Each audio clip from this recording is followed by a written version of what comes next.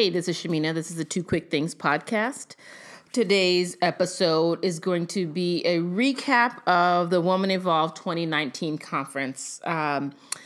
So I have had the opportunity to go to a retreat and a conference this year that was primarily designed to envelop and wrap around either Black women solely or 98% Black women, but women of faith in the spiritual sense. So this episode will be a little bit different because I don't normally talk about like religious or faith things, but I think you'll be able to find some connections that are not like super churchy because I'm not like a super churchy person. So I will describe this experience as a spiritual disruption. So I've got some notes here because I feel like I was going to go way off the chain with it. So the spiritual disruption. So first I'll start off by saying, child, I had a good time. I've never been to Denver before. That's where the conference was. Everything worked out in order of me getting my ticket a long time ago. The flights came in at a reasonable price, stayed with a friend that was there. So God was looking out for my pocketbook in that way. And it's interesting because I got into the retreat for the My Tachi retreat, which I did that episode a number of weeks ago. And then I saw these tickets on sale for the Women Evolve conference. And because I'm a little bit bougie, I was like, oh, let me get this inner circle thing. It's a reasonable price right now, and the prices are probably going to go up. And then it came out in the course of learning about who were going to be the speakers for the My Tachi retreat. Sarah Jakes Roberts was one of them, Pastor Sarah Jakes Roberts, excuse me. And I was like, look at God, like putting this all together and ordaining this so that I can see her twice and maybe she'll remember me. I didn't expect that because she has like 1 million plus followers, and why would she remember me? So I met her and I saw her at the retreat. I talked about that a few episodes ago. That was cool. Didn't know what to say. I was awkward. Still awkward. Still didn't know what to say this time. But I will say there was a meet and greet the first night for the people who had Inner Circle tickets. And child, she remembered me. I was so surprised. I'm sure she didn't probably know my name, but that's fine. But when I walked up and she was like, first I saw you in Mexico, now in Denver. And then hug Kiki for about 30 seconds because they were like not about the business of moving the line. And then we took a picture and I was like, my day is made. It's hot as I don't know what here because it's cold in the Bay. I had a sweater on today and I had a sweater on at the time of this conference and I was sweating bullets there, but that's fine. So that was super cool to be remembered. I guess I have a memorable face. I'll just say that. So to jump into the experience, I felt both light and heavy at the same time throughout. I felt light because I felt like my soul was being poured into and uplifted, and I hadn't been in that space. I didn't even know that I needed that. But I also felt heavy because there were so many things and so many gems to think about. I didn't have enough time to think through all of the stuff that it was coming. So if I could like replay the whole weekend again, I would, so I could highlight those areas that I'm like, oh, I need to think more about that. And I couldn't type fast enough. I certainly couldn't write fast enough to take the notes that I did. So shout out to the folks who let me screenshot their notes, basically, or they text them to me. So yeah, it was a feeling of light and heavy. If you've ever felt that, you're like, yes, I need this, but yes, like I need to contemplate and really be in a deep space about this. While I was there, I felt like I got some assignments, like some things to do in my life just by listening to the words. And again, it's not the churchy, it wasn't as like churchy as you would think. Like, yes, there was scripture. Yes, there was connection to different parables and different people in the Bible. But the translation of those was pretty easy, especially now that I'm older and I didn't, like when I was a kid, I would be at the church all the time and I'm like, I don't know what we're talking about. And I don't know why these folks are like getting their praise on. It didn't make sense. But now as I'm older and I have had life experiences, it makes more sense. And I can see how those relate to my life. I can't even capture, I'm going to capture maybe like 4 or 5 takeaways that I had from there. But I certainly took away like a shift in my own energy and getting out of like a stuck place that I was feeling in and keeping myself in, to be honest, because I didn't know exactly how to move out. And I'll talk a little bit about the environment and moving and such. And then by the end of that experience, I really had like, have you ever had this thing where you have like a glimpse of the brightness of your future and you're like, yes, that is it. And Now I'm just going to be laying bricks in order to get there. There may not be an exact road, but I'm about to lay the bricks that God is handing me, or whomever higher power that you believe in and consider a guiding light. They're going to be giving me these bricks to lay the foundation that's in front of me. You ever had that where you're like, I see it. I don't even know exactly how to get there, but I know it's waiting on me, and I know that's where I have to be. So sometimes people see that in their careers. Sometimes people see that in a relationship. Or sometimes you're like, I'm going to start picking these bricks up because I don't want to go down that road. But it was certainly, I saw a brightness that was in front of me, not like the white light that people see when they're like, I saw a white light and I was going to die. It wasn't that. It was a brightness and an excitement and an energy around where I'm going to go next. And I don't know exactly where that is, but I know that it's bright and I know that it's waiting for me, and it's specifically designed for me. So I'll jump right into the takeaways. The first one, so I think it was the first night, Pastor Sarah Jakes Roberts preached a sermon, and she was talking about putting skin in the game in order for the promises of God to truly take hold in your life. So I was thinking, like, how do I translate this in my mind so that I can tangibly feel it and it makes sense? What does skin in the game mean? I think we all know what that means. Like, you got to put something in to get something out, but I had to make it real for me. So this is a non-biblical part right here. So it's basically when folks are making it clear, people around you, the universe, whatever you want to call it, in word and in action, they're making it clear that they are investing in you and they are pouring into you. And sometimes you can't see that because sometimes you don't want to see it. Sometimes you don't know how to receive somebody pouring into you. And it can be difficult to feel like, well, I don't want to invest in this because they said X, Y, Z, or they gave me a look. And these are typically things that we're creating all around us. We're creating that narrative in our head. But people are doing those things, the things that they say, even if they're challenging, even if they don't necessarily feel good in that moment, because we read things a certain way based on like our mood and the time of day, whatever. And those people are challenging us or pushing us because that's how they're investing in us. So you hear me? So sometimes the investment isn't like at a specific dollar amount, but it's people giving you feedback sometimes that you need to hear but may not want to hear. It's people exposing you. It's people stretching you in terms of your career or stretching you in terms of your relationship. So I had to think about that tangibly. What does that mean for me? I think I was thinking about it in terms of my job because I had been struggling a little bit with a few things that I'm like, how do I work through this? And then I realized that, first of all, I was literally blocking my own blessing. I was being presented with an opportunity over and over again and getting very clear words of investment from the folks that I have worked with. Like, we want to make this work. How do we do this?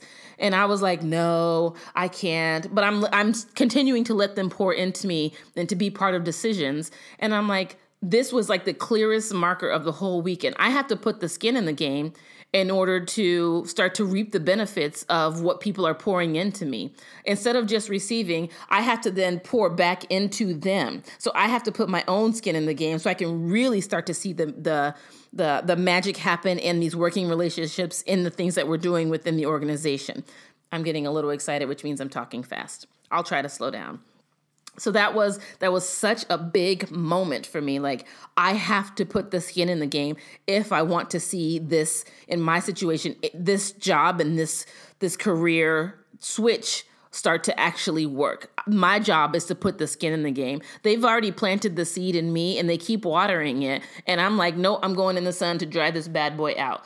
But I need to sit and be watered and let that grow and stop trying to stifle what is already being put right in front of me. That is a promise that for me, that God has made to me, that I am going to be successful in this. So stop blocking your blessing, Shamina, was the thing that I wrote in part of my notes from the conference.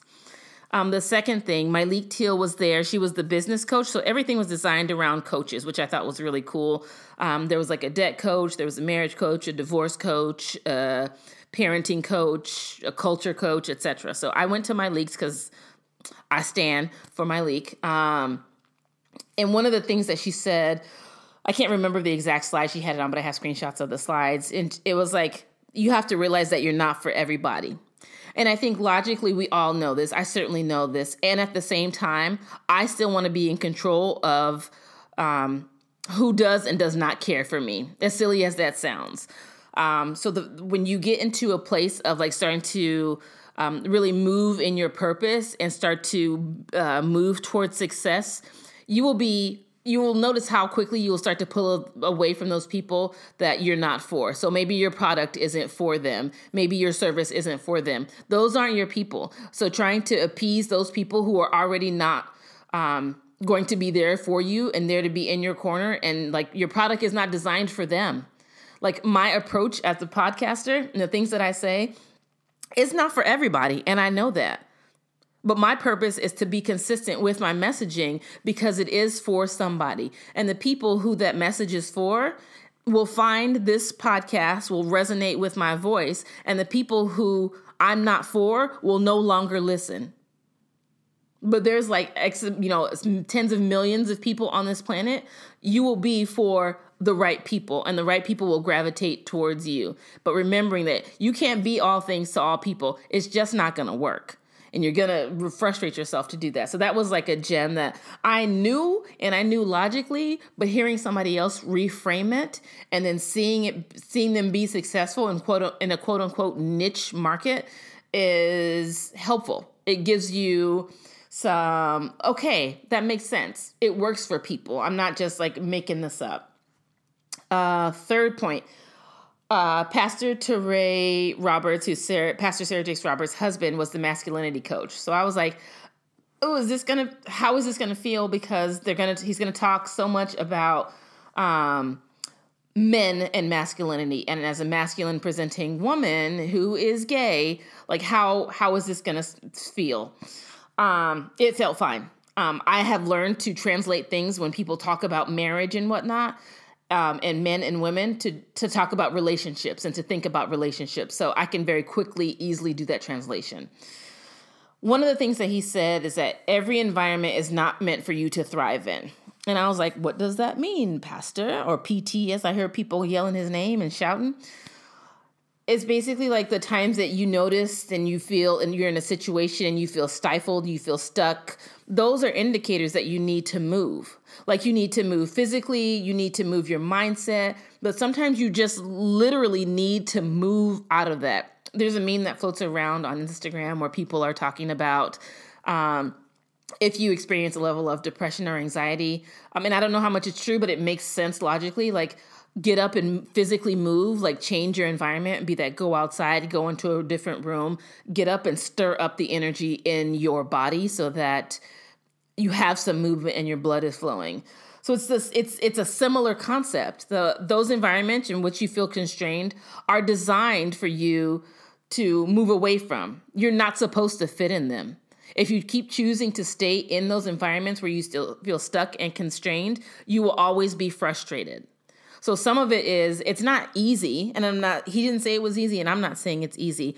But when you start to move, you realize that some environments are too small for you to be successful in. And that doesn't mean you're going to blow up or whatever, but they can't contain you because they're too tight. They're restricting, and you're not supposed to be in that space.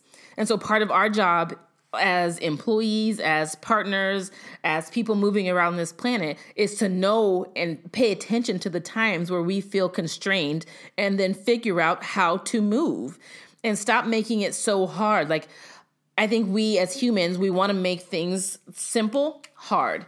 And we don't want to do it on purpose, but we talk ourselves into thinking like, this is so hard. And we use the words to say this is hard, when really it's pushing past those words and other people telling us. Oftentimes other people are in our ears telling us, or you got somebody, the little person sitting on your shoulder talking about, this is hard. I don't know how you're going to do this. If you are still on this planet here, you have survived everything that has been put in front of you.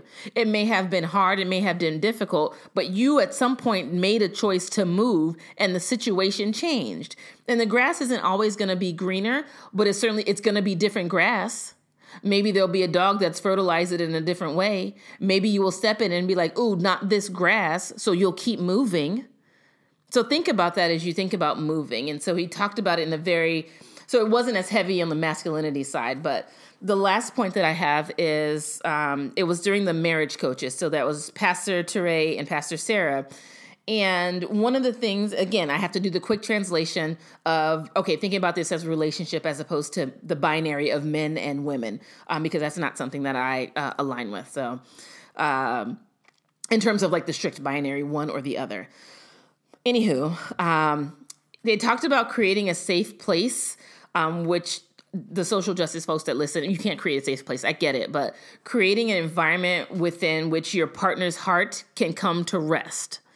So are you creating an environment or a space for your partner to come into you and that be a true place of rest, and vice versa? And when you mutually invest in creating that environment for each other that nurtures, uplifts, and makes room for your partner to thrive, you both win. So you're both like constantly pulling each other up.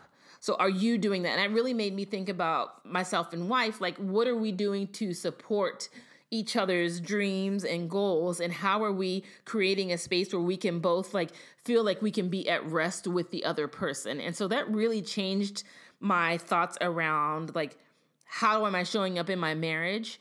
And like I want to be that place where, and I don't think that I'm not, but I can certainly be doing a better job of nurturing and supporting and uplifting wife's goals and aspirations and being her biggest cheerleader because she deserves it.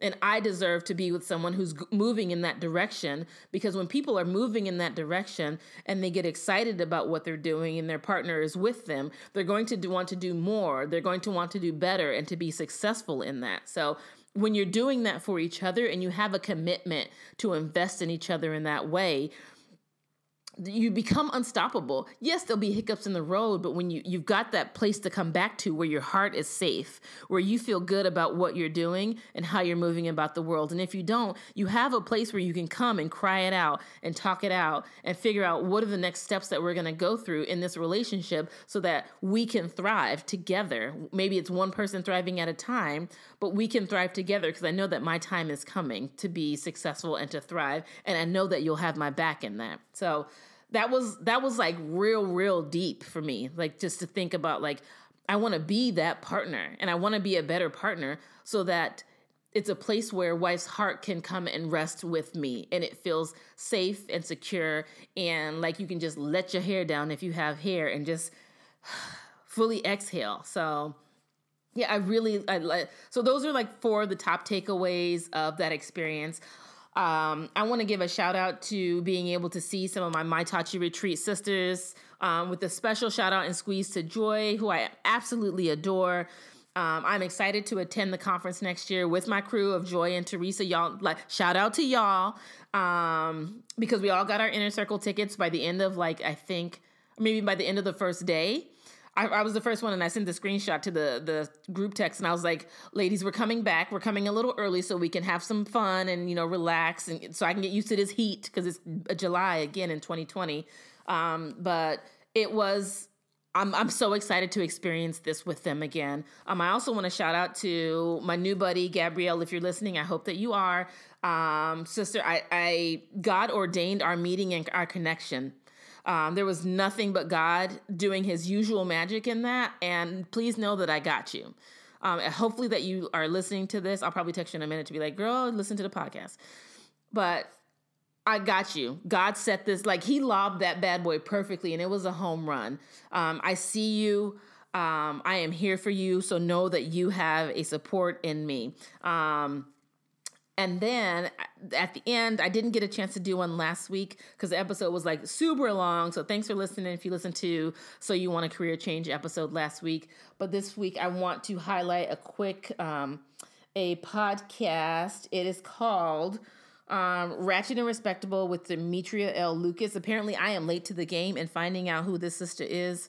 Episode 18 was entitled Waiting to Exhale, Black Women and Anxiety. And when I tell you, first of all, I was offended because you don't know my life, Demetria, and the therapist that she had on.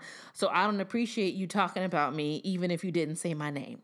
Because there were certainly many points in there where I felt that message was for me. So I thank you for that. And then I also just really appreciated the honesty and the dialogue around anxiety versus feelings of anxiousness. It just really resonated, especially as a Black woman on this planet who hasn't been able to shake the expectations of other people as much as I want to around being the strong friend and being so strong and unbreakable. So yeah, really good episode. I appreciated the dialogue and certainly saw myself in part of that. All right. Hopefully you've gotten to the end of this episode. Thanks for listening. Again, as always, I've done this for 4 episodes. If you are listening, you already know where to find it. Please share it with your friends and slide into my DMs. I'm on Facebook on Instagram. I'm more on Instagram than Facebook, but they're both there. If you search for 2 Quick Things, you can follow, you can DM, you can comment. And I think that's it. All right. Thanks, y'all, for listening, and I will get at y'all next week. Bye.